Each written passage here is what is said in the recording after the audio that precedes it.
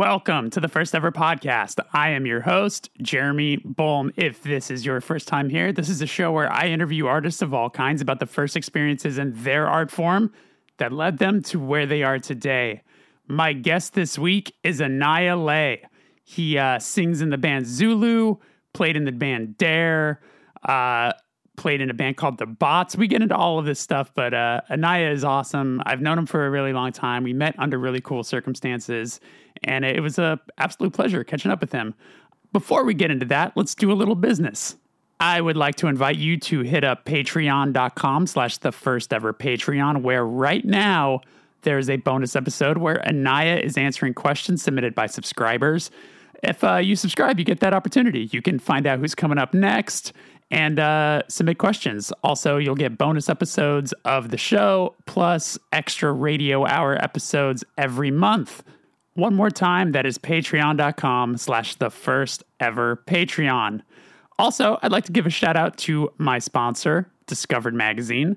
Discovered is an international print counterculture magazine encompassing the best of music, art, skateboarding, and anything with a punk ethos. Listeners get 10% off a yearly subscription using the code FIRSTEVER when you visit store.dscvrd.co. You know what? I rarely do this, but I'm going to do a little self-promotion right now to deal with it. Strap in. My band Touche Amore has a tour this spring. The first part of the tour is with Vane and Gleamer and an incredible band called Third Face. And the second portion, well, there's a little middle portion that is Touche, Vane, Military Gun, and 3 shows with a band called Closer. Those are going to be in DC, Philly, and New York. And then for the remainder of the tour, I'm so excited to announce that it's going to be Touche, Vane, Military Gun, and Scowl. Tickets are on sale now. It is a full U.S. tour. Hit up toucheamore.com. And lastly, I do a label called Secret Voice. And yesterday, we put up the pre-order for the brand new Soul Glow album. It is a joint venture between Secret Voice and Epitaph Records. It's an incredible record. Don't miss out on the limited vinyl. The record is called Diaspora Problems. It is absolutely incredible. It's going to make everyone's year-end list. I guarantee it. All right. Without further ado, here is my conversation with Anaiah. What's up, Anaiah? It's nice to see you. How are you? I'm doing okay. I could be doing better, but it's good to see you too. Yeah. Well, firstly, for the listeners, we just went through about 25 minutes of trying to get this thing set up, but here we are. We've made it happen.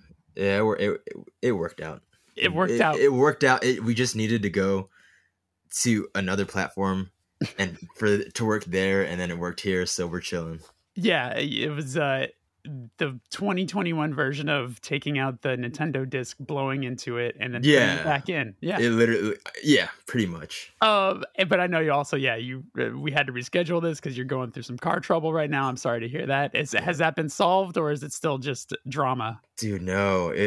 So today, I got my car and I'm chilling. I'm going to work and it starts overheating, and I'm like, wait a minute. I could have sworn I just paid for like this exact thing. Yeah. So I go back, and I guess there was one other thing that had to do with the water pump. And I was like, dude. No. I was like, no, this can't be. Like, I had to go to work today. I gotta go to work tomorrow. And I'm like, dang. So it's another day without a car. I don't really care because I'm not going anywhere anyways. But sure, I'm just like, dang, yo. Yeah, especially considering the fact there's no worse feeling than when you have just paid for something and then the exact thing happens. Dude, I was doing so good. I was driving. I was like having a really nice time. Like I had I have like a sunroof. So I was like, I had it open. I was like singing along to like music and stuff. And then I looked down and saw the temperature gauge all high. I was like, my mood shot so down. It shot down so quick. I was like, gosh, dang it, yo. Yeah. Not again. Yeah, you got cocky. I thought I was in the clear. I was like, dude, I must have been, man. It was so nice. I was driving in Pasadena. I was looking at the mountains and stuff. I was like, dude, this is nice. This is a nice day today. I'm so sorry. Well, I hope is the thing that needs to be fixed now. Is it another big chunk of money, or is it? No, it's smaller. Okay. So I have like a terrible luck with cars, and I want to try to not have terrible luck with cars anymore. Yeah. I've learned a lot about cars because of my bad luck with it. Yeah. But the dude that I usually take it to is like, yo, we can like eat all the labor costs and you just pay for the part. And I was like, okay, that's Right. nice. At least it would have been a lot more money than what it is. So I'm like, Yo, you're from LA, right? Are you originally from LA? born and raised. Born and I raised. was born in Hollywood. Right. I was born in Hollywood at what used to be I don't know if this even, I'm just going for it anyways. I'm just gonna say it. I was born at the Queen of Angels, but it's no longer Queen of Angels. I think it's now it doesn't matter what it's called now. But anyways, I was born in Hollywood. Yeah. Okay. Spent some time over there. And then like my dad stayed out in like the Temple City Arcadia area. And at first my mom we lived in West Adams for a little bit. We lived in Hollywood for a little bit. And then we ended up in like Glendale Atwater, like border right near the big Goodwill for people that are from LA. And you know, the big Goodwill. Yeah, right. There on San Fernando. I lived over there for like the majority of my life. And I'd go between there and the 626. So I was going to ask where you went to like high school. It wasn't obviously like Hollywood High, right? No, I did not go to Hollywood. So I went to Glendale. Oh, okay. Glendale High. Yeah. But I only went for like 2 years and then I homeschooled because at the time the band I was in, my brother, was touring a lot. So I had to like homeschool my junior and senior. Yeah, I'm curious to get into all that because I mean, for listeners, you and I met with your band, The Bots, while we were playing. We ended up, I think, on a lot of the same festivals in Europe. We were in Germany for sure. Right. We were for sure in Germany when we met. Yeah, and I remember just being like, I think we probably played pretty close together, maybe on the same stage or something like that. On the same stage, pretty close together, and we must have been the only American bands on that stage, or like.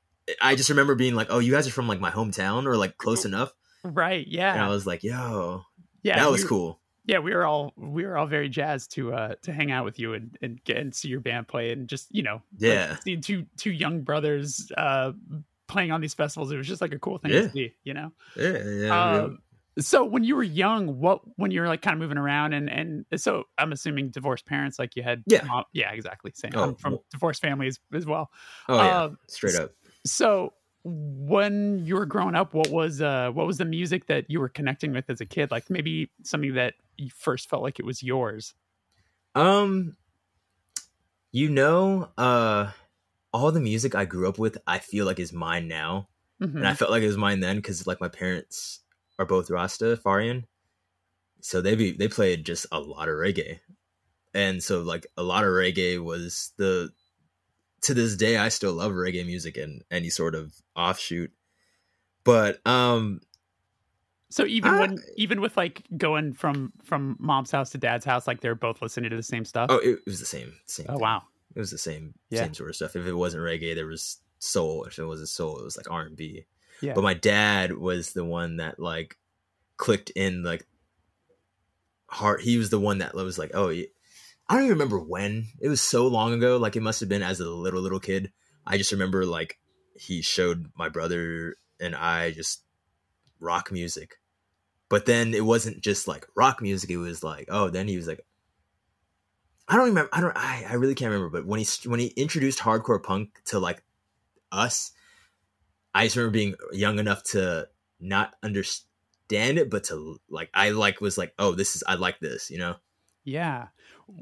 What's his background? Like what I mean, it sounds like he was into a lot of interesting music and like had a lot of like a very, big scale of what he was into. So what's his background? Okay. So a lot of my family on my dad's side, they moved from Taiwan to Los Angeles. And like the only reason I'm going all the way back. Yeah. To what I know. So, like a lot of my family was moving over here from over there, and he had really bad asthma as a little kid. So the only reason that like my grandparents my grandpa brought him over was because they wanted to try to get treatment over here. But he ended up being perfectly fine when he got out of Taiwan. So I don't know why that has anything to do with anything, but that just has something to do with the story. Sure. So he his older sister, my aunt, in like the late 70s, was really into like just punk rock. So Okay. his introduction to punk rock was in like the late 70s because his older sister was like out here like just with like teased hair and like, Like living you in know, LA. in living in LA, like in Okay, so LA, probably and like it into like X and like a lot of the all early, yeah, exactly, yeah, exactly. So from early, like as early as the hardcore punk scene was here, he was in it, yeah. like, and he was going to shows and stuff. So he would always tell us like stories from that era because he must in like 1980, he must have been like what he was born in 65. I'm terrible at math, so Sure. he was whatever age, like early Like, preteen teens, yeah, like like probably 15 to 17, like maybe that era almost. yeah. Yeah. So he did like the whole early 80s, like that was Damn. his thing in LA. And he lived out Wow. in Cerritos at the time. Okay. But he would tell us stories about like how they would go from Cerritos to all the shows that were happening in Hollywood, or they would go to like San Pedro because there used to be the Cuckoo's Nest over there. And he broke it down like as like, and it was so crazy because I'm like, as a little kid, all I could base anything off is what he's saying. Sure. You know, in terms of this genre, I was like, okay, this is crazy because I'm like, I'm learning so much about a time period of my dad's life, but also didn't realize how this is like a lot of people have stories like this, you know? So Mhm. Yeah, I mean, it's also probably interesting too because you know this person as your dad and you think of him probably as just sort of like this adult, like, adult yeah, figure, but you don't think of him as a part of like a punk culture when he was yeah, young. exactly. And he was like, it's crazy to think of someone that was there from like the beginning. Yeah.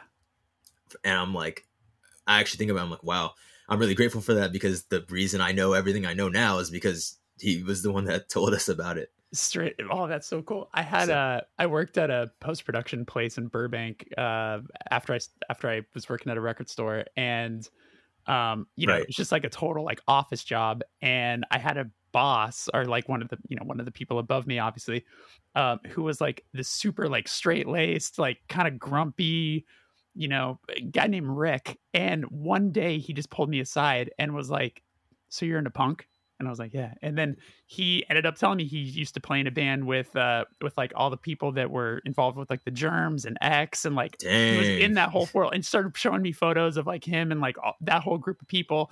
And then he got really cocky, and he would he would always be like, "Oh yeah, I mean Henry would always come over and blah blah blah blah blah." He started using Yeah, these people just by their first names, and I'm just like, "Shut up, like man." He'd be like, "Oh, Glenn, it's such a Glenn thing to say." that's so it's so funny because it's true. A lot of those people that were from like the older heads Yeah, are all so, some of them are really straight laced type people, like yeah, super just like that. yeah. You wouldn't know. You'd You'd never never know. know, you know. Yeah, yeah. It's a trip. So did your pops play in any bands or anything? He didn't play any bands. I think that's the one thing he didn't do, and I was like, okay, I understand that. Hmm. But he went from like just being in the scene, and then he ended up working for Golden Voice. But he worked for Golden Voice during like the Right. 82, 83 to like 86, like when Yeah. they were putting on every hardcore show in LA. Right. And so he was like, he would tell me like, he'd talk about like, but it wasn't just hardcore. They put on post-punk shows, they put on everything. And so he'd be like, yeah, we'd bring over like Susie, and we'd bring Yeah. over like GBH, and we'd be the ones that would be, he It's was there such for that too. So I was like, dang, it's like you such were, a trip to think it, about Golden Voice. Like, as we know, I mean, we all know Golden Voice now is like, yeah, Coachella yeah, and like big, what, but like but it's like, so wild. It started with like Black Flag shows. yeah, their history. I don't know if a lot of people know that Yeah. aren't, that aren't into it, but like, yeah, the they were the ones doing hardcore punk shows for a Right. long, they brought over so many legendary bands from everywhere over Yeah. here, Yeah, I met the guy, that original owner, once or twice. He's friends with the guy that manages my band, and like the guy who manages my band is another one of those dudes who was Yeah, around during that era. He played in a band called the TVs, and like that's a was cool, yeah, it that's was a cool name. yeah, and like wrote Yeah, for Flipside and like all this sort of right. stuff. But so whenever he tells me those stories, I'm just like, It's like sick. It's yeah. super sick. I wonder, it'd be a trip to know if even our manager and your dad knew each other. I swear there's, if they're from LA, like my dad, yeah, he said he got around. He said he got around pretty, and I was like, okay, like you probably knew a lot of people, and like without even knowing that you know them. Yeah. Type thing, but it's super cool. That would, who knows? Yeah, who knows, so for sure. When you were really excited about music and like getting into music more and more, was that in the era of like maybe listening to stuff on like YouTube and things like that? It was like, obviously like you could download stuff on like LimeWire and you were able to do that whole thing. You're in the generation of post CDs. I'm just downloading it. Probably. Yeah, but there was obviously like CDs was but I do remember vividly like it was definitely like, yeah, you can download it. If you could download it, you could download it, and that was for sure. But what about first concert? Okay, first concert for sure. Like my dad used to take me to the Bob Marley Fest out in Long Beach, and I don't think it's a thing anymore. But as a little kid, we would go all the time. The first rock concert I could recall might have been seeing the Red Hot Chili Peppers and Flaming Lips out in Orange County. Whoa, was that a tour? It was a tour, and it was around like, when was it? So 2002, 2003, what was the record that was it? Universal Speaking? Is that even was that Flaming Lips? For Red Hot Chili Peppers. After Californication, I don't know if I anyways, yeah. It was I just remember as a little kid, like it was crazy watching Flaming Lips live. Yeah. It's funny, if I would have never thought of those two as a companion, like a good match for a tour. But now that I think about it, I think that's a great match. Like it kind of makes sense. I just remember it felt like I was at the circus watching the Flaming Lips. Like the stage, like I have to try to find the footage of that show because I've been able to find footage of like Red Hot Chili Peppers playing. But I just remember I felt like it was like there was like bouncing balls and like crazy, like, maybe I'm not remembering it correctly, but from what I remember, the singer used to do the thing where he'd get in the bubble. He'd get in like a bubble and go over the crowd. Was he doing that maybe? Dude, maybe. Yeah. I mean, you were young. I was young. I remember that concert really well, but I just remember that was like my first like rock concert. Yeah. Yeah. Oh, that's a good one too. It was a good one. It was a great one. It was in Irvine. Okay. It was on Irvine. And then was drums your first instrument? Actually, no. Guitar was. But I real quickly was like, this is not for me. So, but drums was right there too. Right. So I would count it as like my first instrument because the guitar I didn't really. Because your brother plays guitar, right? He plays guitar, yeah. Was he already playing guitar? He's playing bass. Oh, okay. Did he play bass in the Bots? No, he played guitar in the band. Okay, so yeah, with you getting a guitar, it was like your own identity at that point, even if it didn't last. Yeah, it didn't last long. I just remember getting a guitar, and then drums was like, it was like I felt that way more, Yeah. So that was from like I'm talking like 4 years old, like wow, something like that. Yeah, for sure. Do you remember what your first drum kit was? Yeah, it was Tama. It was a Tama, like a super starter or something. Like yeah. I can't remember the name, but it was just this black drum kit. It was like a super starter kit. Something in that, something in that name realm. But I think I saw that in an interview it said that you never took lessons. No, my dad knew how to play drums a little bit, and he knew how to play guitar a little bit. Okay, and that was like him teaching me like your basic like drum beat, and that was it. Right. That was as far as it went for me. Did it come kind of naturally? I would say so. Yeah. It came really it actually came really natural, and I'm grateful for that because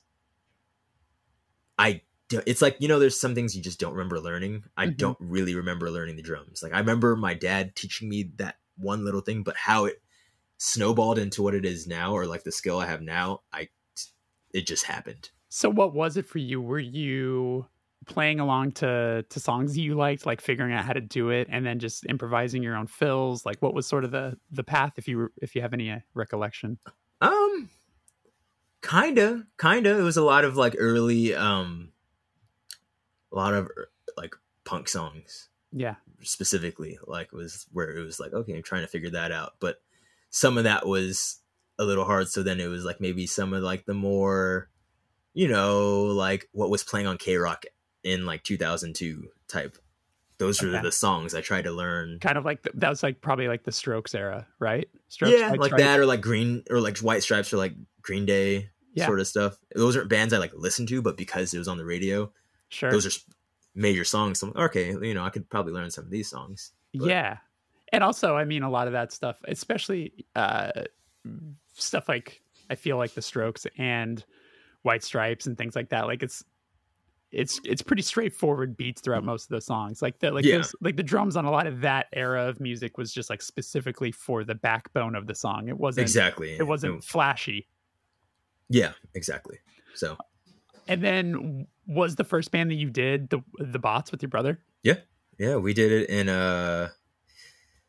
when did we start? 2007. Okay, so then how old are you? I must have been in like the 6th grade. Wow. 5th or 6th grade. Yeah. And my brother is 3 years older than me, so yeah, we started early. Like, we started really early. I mean, we played music way before that. Mm-hmm. As little kids, but like, it wasn't, the band didn't become a band until around then. Okay. And then when you were first starting, was it you two writing your own songs together immediately, or were you also learning covers and things like that? It was just our own songs, pretty much. We always liked doing covers. Like, we always liked doing covers, but for sure it was like primarily writing our own songs. I will say this. We did a talent show once when I was in the 3rd grade, and I was in the 3rd grade, but we did, and it's the funniest, when I can't remember all the songs we did, but it was like a medley. We did like, I want to say it was like Saturday Night by the Misfits. Nice. When I Come Around by Green Day, and then I don't know why, I can't recall why we did what we did, but we did it. And then some sort of, it might have been a Sublime song, but we didn't know it.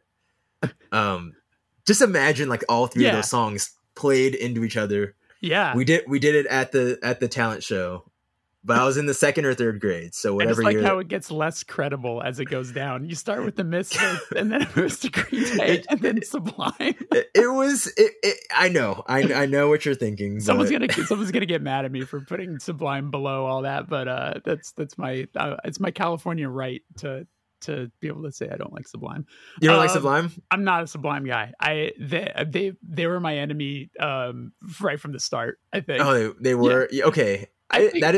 But that's fair. That's fair. If you're from California, I think you have the right to say that. That's where I'm at. Yeah. I mean, also I was an obnoxious, like, straight edge kid, young, who was like, smoke 2 joints, even though I didn't even realize it was a cover. You know what I'm saying? Right. I mean, they definitely were, but Right. Exactly. I like Sublime. I hate to admit it, but that's like, hey, I've come to realize more people like them than dislike them at this point. So I think it came around for a lot of people, not for me though. So yeah, I feel it. And if you're, but I think it comes down to the principle. If you're from Southern California, you have the right to either love them with no judgment or hate them with no judgment. I'm with you. I feel the same way with a lot of the West Coast punk bands, because you meet people from the East Coast who are like, Jesus Christ, no, I never listened to NoFX, and it's like, well. Being from the West Coast, it kind of it comes your way at some point. Pennywise, it comes your way at some point. It sort of religion, it sort of just does. Honestly, I hate to admit it, but it does. It's a West Coast thing, yeah. So, what was that talent show? I'm assuming that was the first show you ever played. That might have been. That was 100% the first time performing in front of people. Yeah. Yeah, and how did you feel? Nervous beforehand, but. After doing it, I was like, oh, this is what I want to do. Yeah. Like, well, I knew I wanted to do music anyways, like from early. Like, I always wanted to do music. And that was like the first time where I was like, okay, this is for me for sure. Like, I got to do it. So starting that young, I gotta ask, was it difficult for you to pay attention in school and like be decent in school because you were just kind of early on distracted by wanting to play music? Um, kinda. I like was able to go through school very average, but music was always. So you know what? Yeah, there were some parts where it was a little more difficult, but for the most part, I was able to do it. Yeah. Okay, I just wasn't like. I definitely wasn't a fan of school for sure. So when Definitely was did not a fan of school. when how soon after the band forming and starting to play and all that sort of stuff did you record? Um, we did like our first. It was I wouldn't call it an LP, but it was kind of like an LP. It was like a really, really like terrible sounding LP, if that's the case. But I think we did that in 2009. Okay, that's the self-titled record. We did like a self-titled record. Yeah, Yeah. 2009 for sure. Yeah, I looked because I was like just obviously doing research and I saw that was on a label called Vital Records. Is that like a self-imprint? Like, did you put that? Was that your own thing or was that another? It was like like aunt that was married into the family helped us do that. So it was not an actual record label. Sure. So yeah. So it was us. It was us. And what was that first recording experience for you like? Strange. It was strange because our like I said, the person that was helping us like do a lot of that stuff was like was technically in the family, but was not, was in the family. Right. I would just say it was in the family, but I don't know. It was weird. Like, honestly, I just remember it being like, I don't remember where we recorded it out in Burbank, I think, or I can't remember where North Hollywood. We were in North Hollywood or something like that. Okay. It just felt weird. It felt like. Was it like a studio you rented, or was it also through the family friend, or what? Yeah, it was like a rented out studio, but like she was helping us out with it and like saw like a vision. Oh, it's trying to try to orchestrate it, and that was where it was just like, I don't like that. Yeah, but it didn't take until getting older to realize like, oh, you kind of were just using us a little bit, a lot of it, Yeah. And I don't feel any way saying that now. It's been so many years. I'm like, whatever. Like, yeah, it was kind of on that tip. So it just, well, like we were in it was a relatively nice studio. I was like, huh. I didn't think the first time recording would be in something this nice. Sure. And was it, do you remember if you two did it live or was it? Yeah, we did it live. Yeah. We did it live. How do you think you two did like actual performing though? Like, did it feel pretty natural? It was natural. It was natural. And then hearing the recordings, I was like, we're kind of sloppy. I thought it was on point at the time. I thought we were on point, and then, I revisited it. I haven't heard it in years, but at the time, I revisited it and I was like, yeah, no, we weren't. But I will say for that age, doing what we were doing, sure. Yeah, sure. It was chilling. And people, can do it at any age though, really. Right.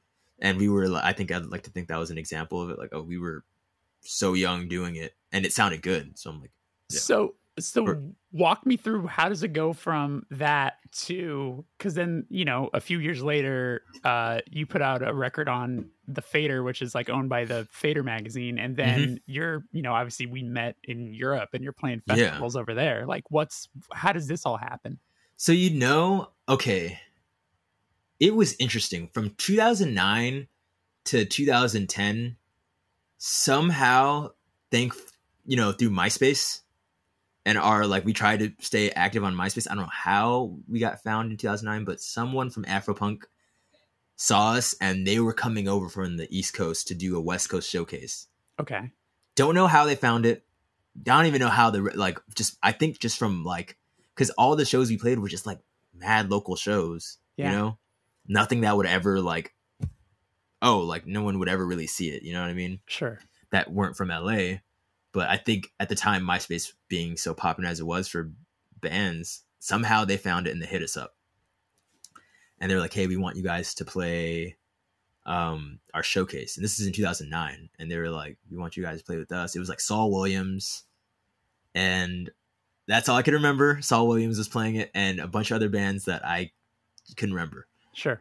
And that was we played it at the Roxy, and it was like the first time we were like playing like something like that, and we're like, oh, this is crazy. Like, this is cool. Like, the fact that they even hit us up to do that. Yeah. From there, and I could be wrong with the story. Not wrong, but like someone from the Afropunk camp showed it to dude from Warped Tour. Because in 2010 we got hit up to do Warped Tour. Okay. And we didn't even like tour really like before then. So it's kind of funny because when you think of a band that gets to a point where they're playing Warped Tour, or a band that starts touring, they do their own tours and stuff, you know, and they build up their name in that regard. But we didn't really do that as much. We didn't start. We did eventually tour a lot, but like. So your first full US tour was on Warped Tour in 2010? It wasn't a full US, but it was like a West Coast run. We did like the last dates from like when they had the Pomona date, and then we did like SAC. I can't remember exactly the order, but we did like a couple, because they did like weird offshoot. Mm-hmm. They didn't play like major cities. They always played like Mountain View. Totally, yeah. They would do like Pomona or like Carson, and then Ventura, and then like the Gorge in Washington, right? Or was that in Oregon? You tell me. I don't know. Probably Oregon, yeah. So we did that. We did that. We did that, and then we met a bunch of bands. It was like, okay, this is cool. Like, this is like the first time, we're really going on tour like that. Yeah. It kind of snowballed from there. That's where it was like, we did that. We did Warped Tour, played more local shows. And then we went to Afropunk on the East Coast and did that. Kind of like random one-off stuff like that. Mm-hmm. But I think that's where people saw us, and that's how the name started to, get around. And then, people hitting us up for interviews and stuff. And I feel like at that point, doing interviews and stuff actually did something. There's actually it actually got out there and people saw it. Yeah. That's like how it really happened, honestly. Right. Slowly but surely playing and it wasn't, I think doing that Afropunk thing in 2009 was the first one because they saw it. Step that led you to all this sort of stuff. So who ended up recording the Pink Palms record that came out on the Fader? Like, was that like all through them? Like a much different vehicle? Like, how did that all come to that? It was through them, but we were like, okay, so primarily Justin Warfield produced it, and he had heard about the band from early. I want to also go back to say, I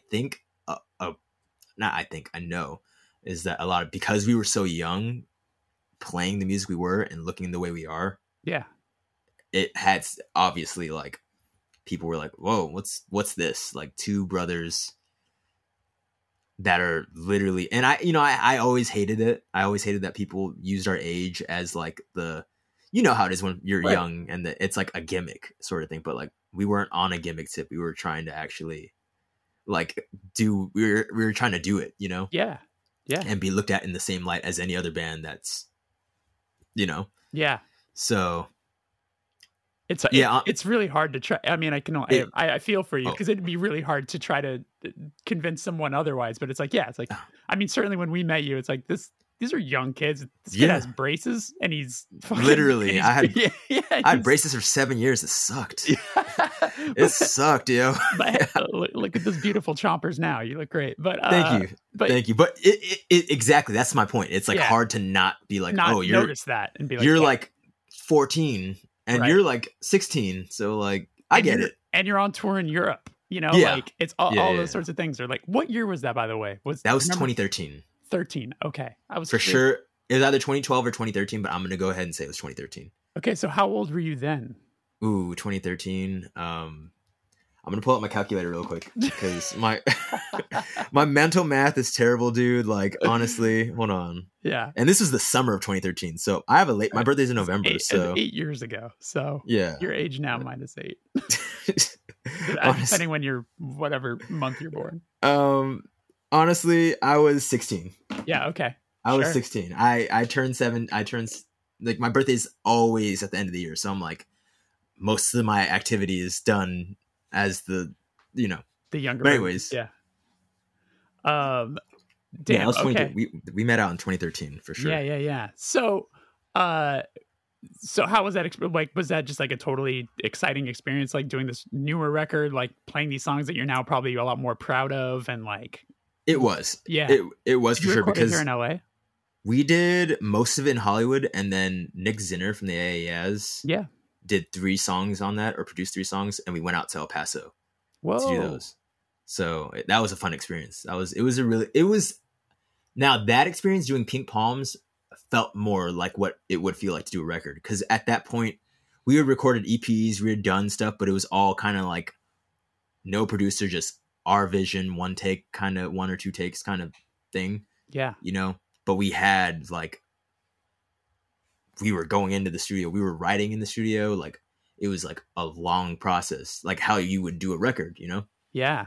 And I definitely was proud and happy about where we were, because we were always, oh my gosh, we never had like a set genre ever. And it always kind of sat weird with me. I was like, I always wanted to be one way. I wanted to be more punk. My brother wanted to be more on the indie tip.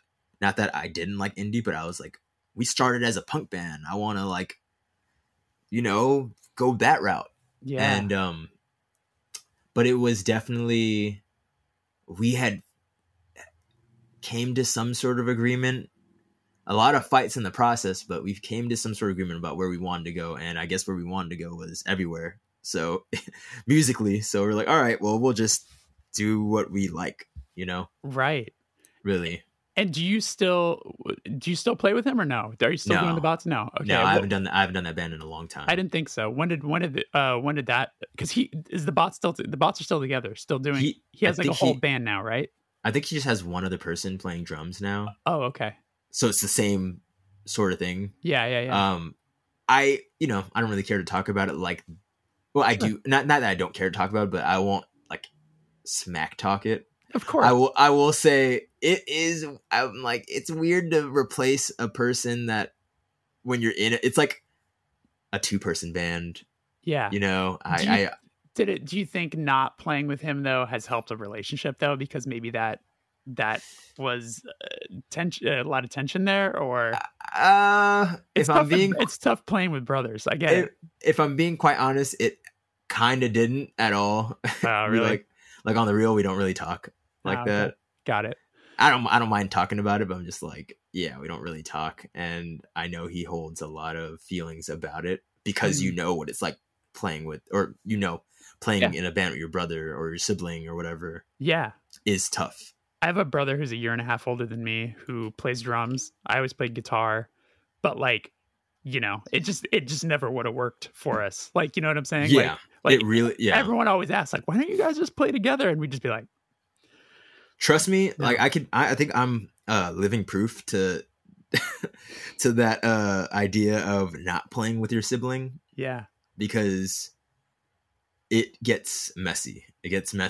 So when you guys ended up parting, what year was that? Probably like 2016, 17 or something? 17 or 18.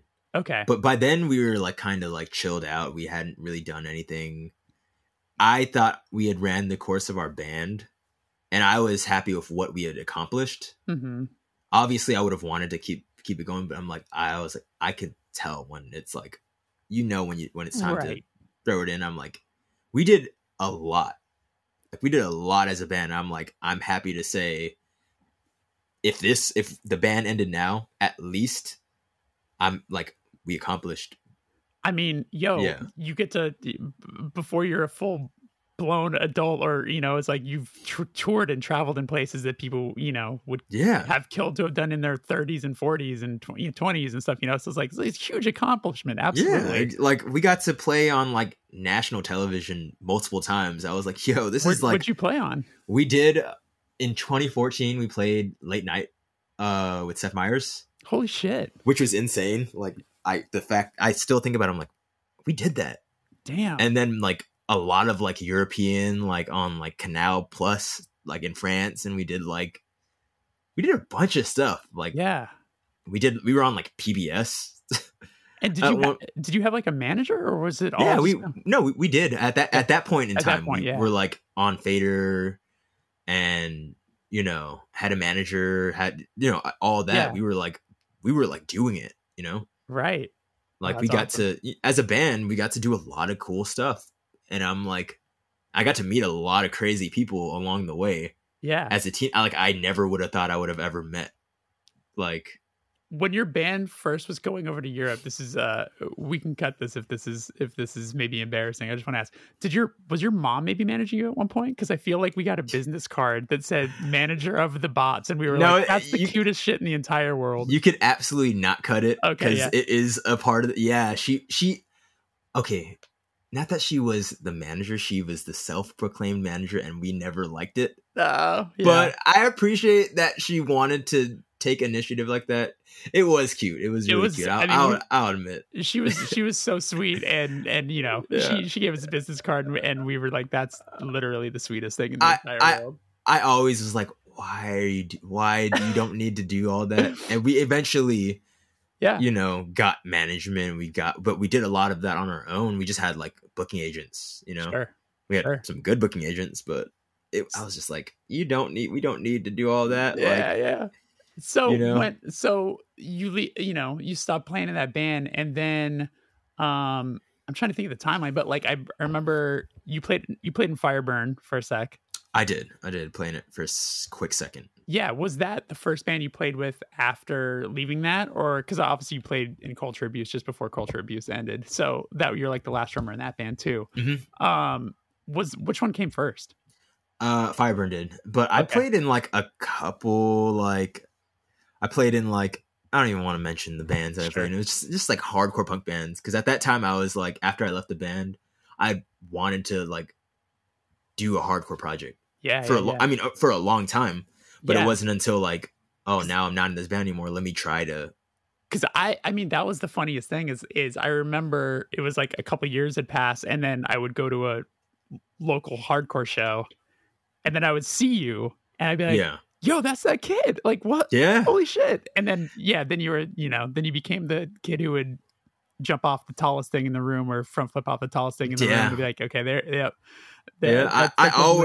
I always loved doing that. Yeah. The amount of shows and like tours or something I missed being in that band from the time period. Like, we were busy. Yeah. So I'm like playing catch up. Oh, I finally get to go to shows. I finally get to actually like enjoy myself and like, do all this. So I'm like, oh, I got to catch up to all the years we've missed of, obviously that's not like the craziest thing, but it was like a thing. I was like, oh, I want to actually finally go and be a part of the scene that I like. Yeah. Do you feel like Dare is the first band that like felt like it was like solidified, like your thing with your friends that you were like excited to start? I didn't start Dare, actually. Oh, you didn't? Okay. That was one band where I didn't feel like that. Okay. To a degree, when we did the last record we did, or the first record I should say we did, that's when I started to feel more like, okay, it's more of our thing, because we're actually like, this is our project. I'm a part of it. Like, it's a full length. That's the Against All Odds record. Against All Odds, yeah. Yeah. So that was the first time where I felt like that. But when I joined the band, it was just like, I just felt like a member in it, Sure. Was that I'm sure that was a bit of a thrill getting to put something out on Revelation. Oh, absolutely. Yeah. I getting to say that, I played in a band that got to put out a record on Rev is dope. As hell. It's just like, no matter what, it's just cool. It feels cool. Yeah. And I know you're not playing in Dare anymore. How long has that? When did you ended up leaving that band? Was that like last year or something? Technically last year, yeah. Technically. Technically, it was a couple months ago. Yeah. Okay, cool. And I by that time I had played in Dare for like 5 years, and it's actually a trip to think that I was like, oh, I was in that band for a minute. Like, yeah. Do you think there's things that you learned playing in Dare that you've applied to now fronting Zulu? Absolutely. It was like the first band where I got to tour with people that weren't my siblings. Right. So that was, well, I mean, I toured with Fireburn, I toured with Culture Abuse, but Right. Dare was one of the first bands I played in where we toured. We always toured. Yeah. And I toured with them before I toured with either of those two bands. So, Right. Yeah, it was a bigger learning experience. Sure. What do you think you applied? Like if you were to just like make a quick thought, like with starting Zulu, where there are things like, okay, now that I know this is how this works, like I can start Zulu knowing to just apply this thing that I've learned. Like, was there any moments like that? Oh, absolutely. I think the biggest one is, and I think anyone in any band hopefully can agree, is communication is so important. Yeah. Communicating your feelings, especially on tour. Because I have this thing where I'll get on tour and like I get really sad on tour sometimes. I don't know if you've ever gotten that, where you just, not even like a homesick sort of thing, but just like an empty sort of, you feel like you're alone even though you're not alone sort of feeling. Sure. I'm sure a lot of maybe people can relate to that, but that happens to me a lot. And it comes like externally, it looks like I'm just being rude and mean and short with people, when in reality I'm just like in my head about like everything, being on the road, like it stuff at home I'm going through, and then just bringing all the energy on and not communicating it. And so now my band thinks I hate them. I don't really hate them, I just, they can get on your nerves, but that's just like any band. You're gonna, when you tour with a band, you're gonna get into riffs and you're gonna, Yeah, I mean, I think I've said it certainly on this show. I've said it a million times, but like what has certainly kept Touche together as long as we have is we're really good at scattering when we get home from tour. Yeah, like we all love each other so deeply and so dearly, but like we get home from tour and like, I'll see you at the next one, or like I'll see you at practice, or in a couple months or whatever, like, and we have a group chat, we'll talk in there, but like we're not together all the time, exactly. And we know how to give each other space on tour too. Like I don't know if you do the thing where as soon as you get to the venue you just scatter. Like do you guys like kind of go do your own things?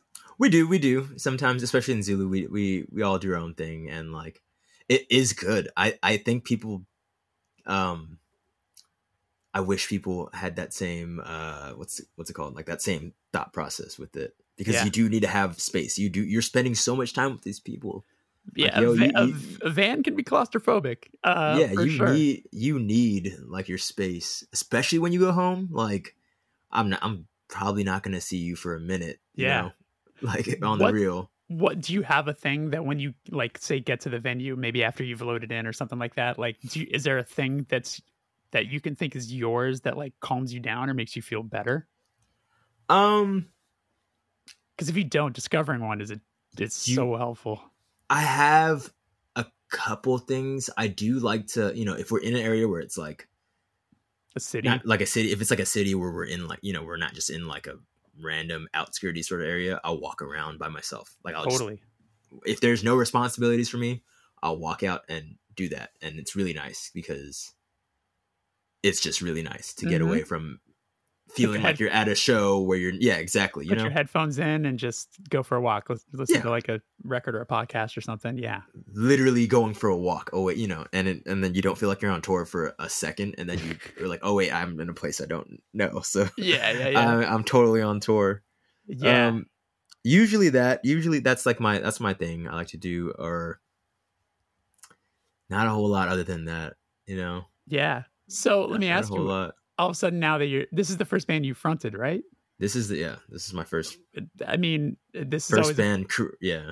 It's always kind of a fun question, and especially for it'll be even more fun for someone who's always been behind a drum kit. But like that first time you screamed into a microphone at a band practice with your new band, like how did that feel? Were you excited? Were you like anxious about how it was going to be? Like all that sort of stuff? All that for sure. I don't know how you do it, but it definitely, and I've done it a lot by now, but I'm just like, it definitely is like, I remember not knowing how to scream Yeah. for one, and that was A a curve. doozy. That was a learning curve. I'll say that. Your voice is strong though. Thank you. I learned. So on the record, I can't sound like how I sound on the record. No one does. No one does. No, but like I sound drastically different though. Like I would say the same thing about myself. I mean, it's a difference of you're yelling, probably not really cupping a microphone like into a really nice microphone, whereas when you're on stage, you're probably yelling into a SM58 that's probably been yelled into 100 other times, and you're probably kind of cupping the mic. You're energetic, you're excited, you're running around, you're jumping around. All of those things play into it. I really struggled with for a while where I was like, oh, I don't think I sound like that, like kind of a thing. Right. But you just kind of get used to it, you know? It's a trip. It's a trip for sure. But yeah, no, I had to like change up how I sound, period, because like it's so much higher pitched. And even then, like I was pushing, like I was really pushing it. Yeah. And so live, where I figured out where I could maintain stamina and stuff, like it sounds low. Oh, okay. And people have asked me about it, like, oh, is that you on the right? I'm like, yeah, I wrote the song. That's me. Yeah. But how are you with like sharing lyric type stuff? Like, are you pretty like uncomfortable, like vulnerable, feeling that way? Because like that's my least favorite part is like the first time trying a new song over a music where you're like, oh, okay, here we go. Oh yeah, it is weird. It was definitely weird, but I will say this because the first like 2 EPs we did, which is all we have right now. Yeah. But like I wrote most of it, so I didn't have to really like I shared it eventually, but it was like, oh, I don't really have to share any just yet. I can just kind of do it and record it, and like then they'll hear it. Yeah. By the way, I didn't realize. I just I haven't had the pleasure of seeing your band play live yet, but I just thought I didn't know Dez was in your band. I haven't seen Dez. Oh yeah. I have not seen Dez in so long. I mean, we used to play his house all the time. Yeah. Way back in the day. But, oh yeah. I looked at like a one of the band photos or whatever just before, like a couple days ago, and I was like, holy shit, he's in the band. That's awesome. How's he doing? He all right? He's good. He's doing all right.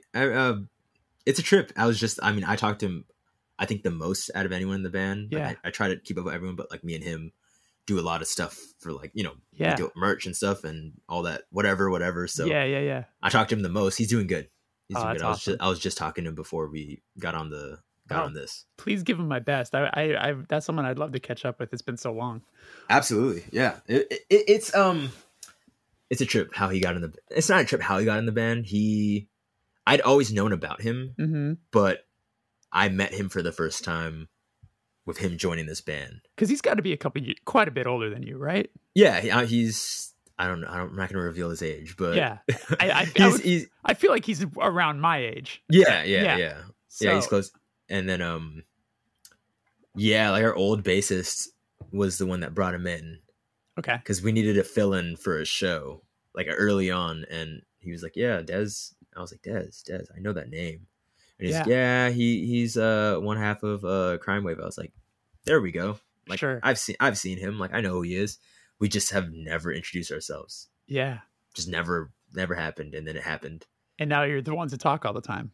Yeah, now we talk all the time.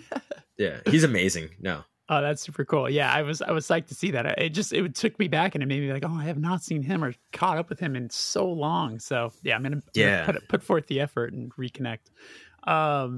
I mean, yeah, there's some shows that we played at his place that were insane to look at the flyers for. You know what I'm saying? Like, I wish I would have had the pleasure of going to any of those shows, but I was always gone. Yeah, always gone. So I'm like, yeah, thinking about like the people that went through his house. I'm pretty sure there's a show that was like us, Joyce Manor, Pianos Become the Teeth, and oh my gosh. And like I feel like Sea Haven was like first of like 6 on that show, which is like that's insane. Yeah, that's actually insane thinking about it. In a living room, yeah, and just like a small living room. So many people probably don't even, and I've talked about it definitely, or I think we might have talked about it in an interview once. Like, so many people don't know that the footage they may have seen at a show out in LA from that house, they wouldn't even know. Like, oh, that was his house. Totally.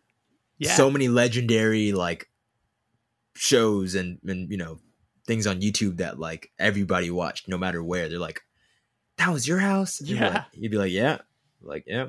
Absolutely. Absolutely.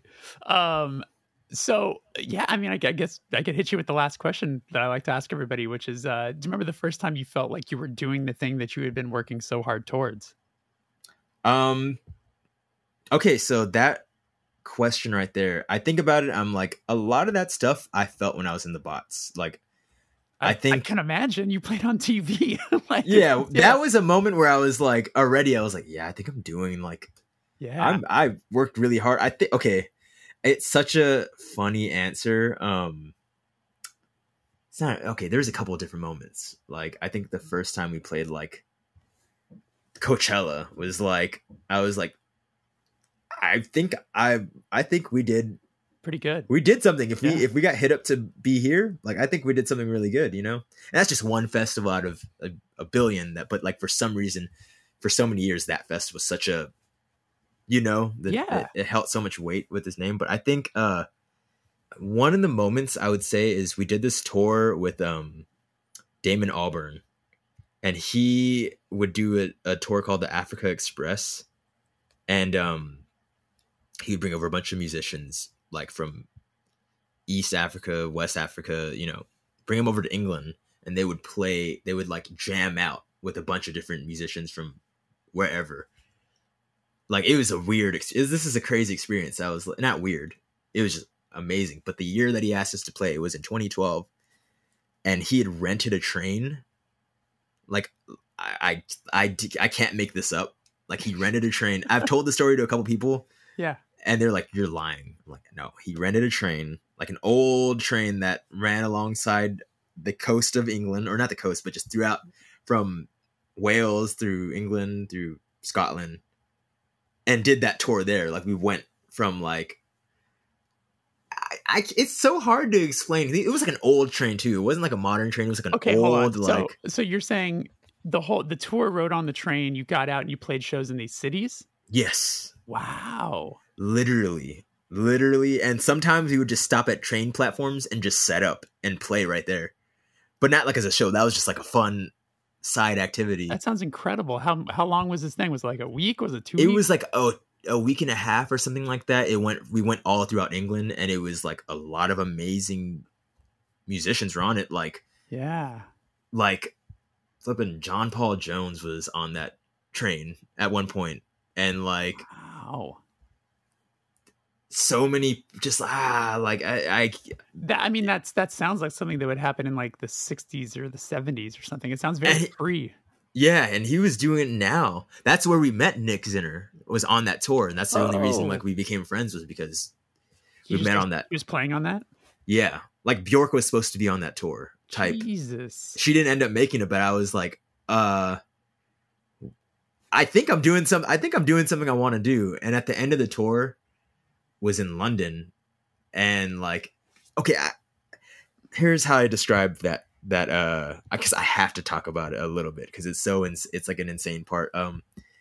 Basically, there are so many musicians on that tour. You're like, you would like on a list, you would write down whatever songs they want to do, and like other people would like jam on your songs with you. You had to like not sign up, but like kind of like it was like a really loose sign up sort of thing. Yeah. If you wanted to just jam with someone, you could just go on stage and pick up like a tambourine and jam on their song. But that's how they did the shows. Yeah. You know what I mean? So that's what the whole tour was like. In the last show, they were talking about a special guest, and they got Paul McCartney to come out to do it. And I'm not a Beatles fan by any means, like, but they got Paul McCartney to come out to at the end. And I was just like, so when I was thinking about that question, I was like, I think that's like, that tour was like okay, I think I did something to get here. So yeah, were you now? Just I gotta ask, did you like play anything on stage while he was playing, or were you just watching? Dude, I did not get to. I mean, you still got to be present for it. You were there for it. I should have. I got to meet him. I will say that. But again, to reiterate, I'm not a Beatles fan by any. I don't know if you are. I enjoy the Beatles. Yeah, I do. I'm not a Beatles fan or anything like that. Okay. I will say I have the Beatles. You have Sublime. There we go. I got, we got something, but yeah. I got to meet him. That was an interesting story. Yeah. It's just a lot of interesting stories like that. Was he nice, I assume? Yeah. Yeah. Actually, he was nice. Yeah. It was a brief interaction, but he was nice. And I was like, okay, I think I could, I think I'm doing something here. Yeah, absolutely. Yeah. That's incredible. So that was like that going on that tour and like being surrounded in that surrounding. I was like, oh, I'm like, holy cow. Yeah. I'm doing music. And not only am I doing music, I'm on a train doing music, touring through England. I was like, whoa, or through the UK. Anaiah, what I find so cool is that it's like you had all those crazy experiences and you got to play all these interesting things and put out records on, on the Fader and, do Coachella and all this sort of stuff when you were young. And now you're playing in just like a very straightforward, very real hardcore band where the ceiling is pretty low in hardcore. Yeah. You know what I'm saying? Yeah. And like, it seems like you're the happiest you've been playing in this sort of thing. It's like you have so many different facets to like your musical career. And I just think it's awesome that you're completely happy and content playing in a hardcore band when you've had all of that in your past. I think because I've had all of that, I've got to like experience it. And I'm like, it would be nice to experience it again. Yeah. But I lived many years doing that. And I'm like, this is so happy because with a band like Zulu, like, not that the Bots wasn't mine, but like Zulu is mine. Like, It's like 100% like, but it's cool to see how people like it too, because I was very nervous, especially about it. But I'm like, oh, wow, people really like this project. And a lot of people I was like, okay. And this is like coming from me. So I'm like, I feel even more happy because I'm like, wow. Yeah. Yeah. I don't know. It's a crazy experience, honestly. Yeah.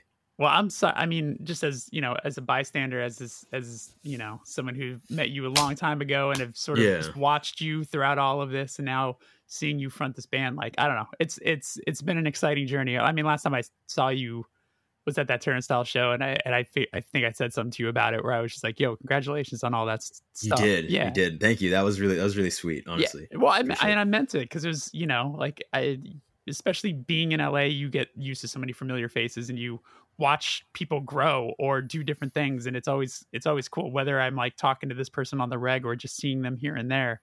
It's always exciting to see people grow and to experiment in different genres and do all this sort of stuff. So yeah, keep it up. You're doing a good job. Thank you, man. Thank you again. And thank you again for having me here. I've heard like a bunch of these, or like I've listened to a couple. I'm like, oh, it's always, I was like, it's cool. It's cool. So. I appreciate it. Well, thanks for coming on. Yeah, absolutely, dude. All right, man. We'll talk soon. All right.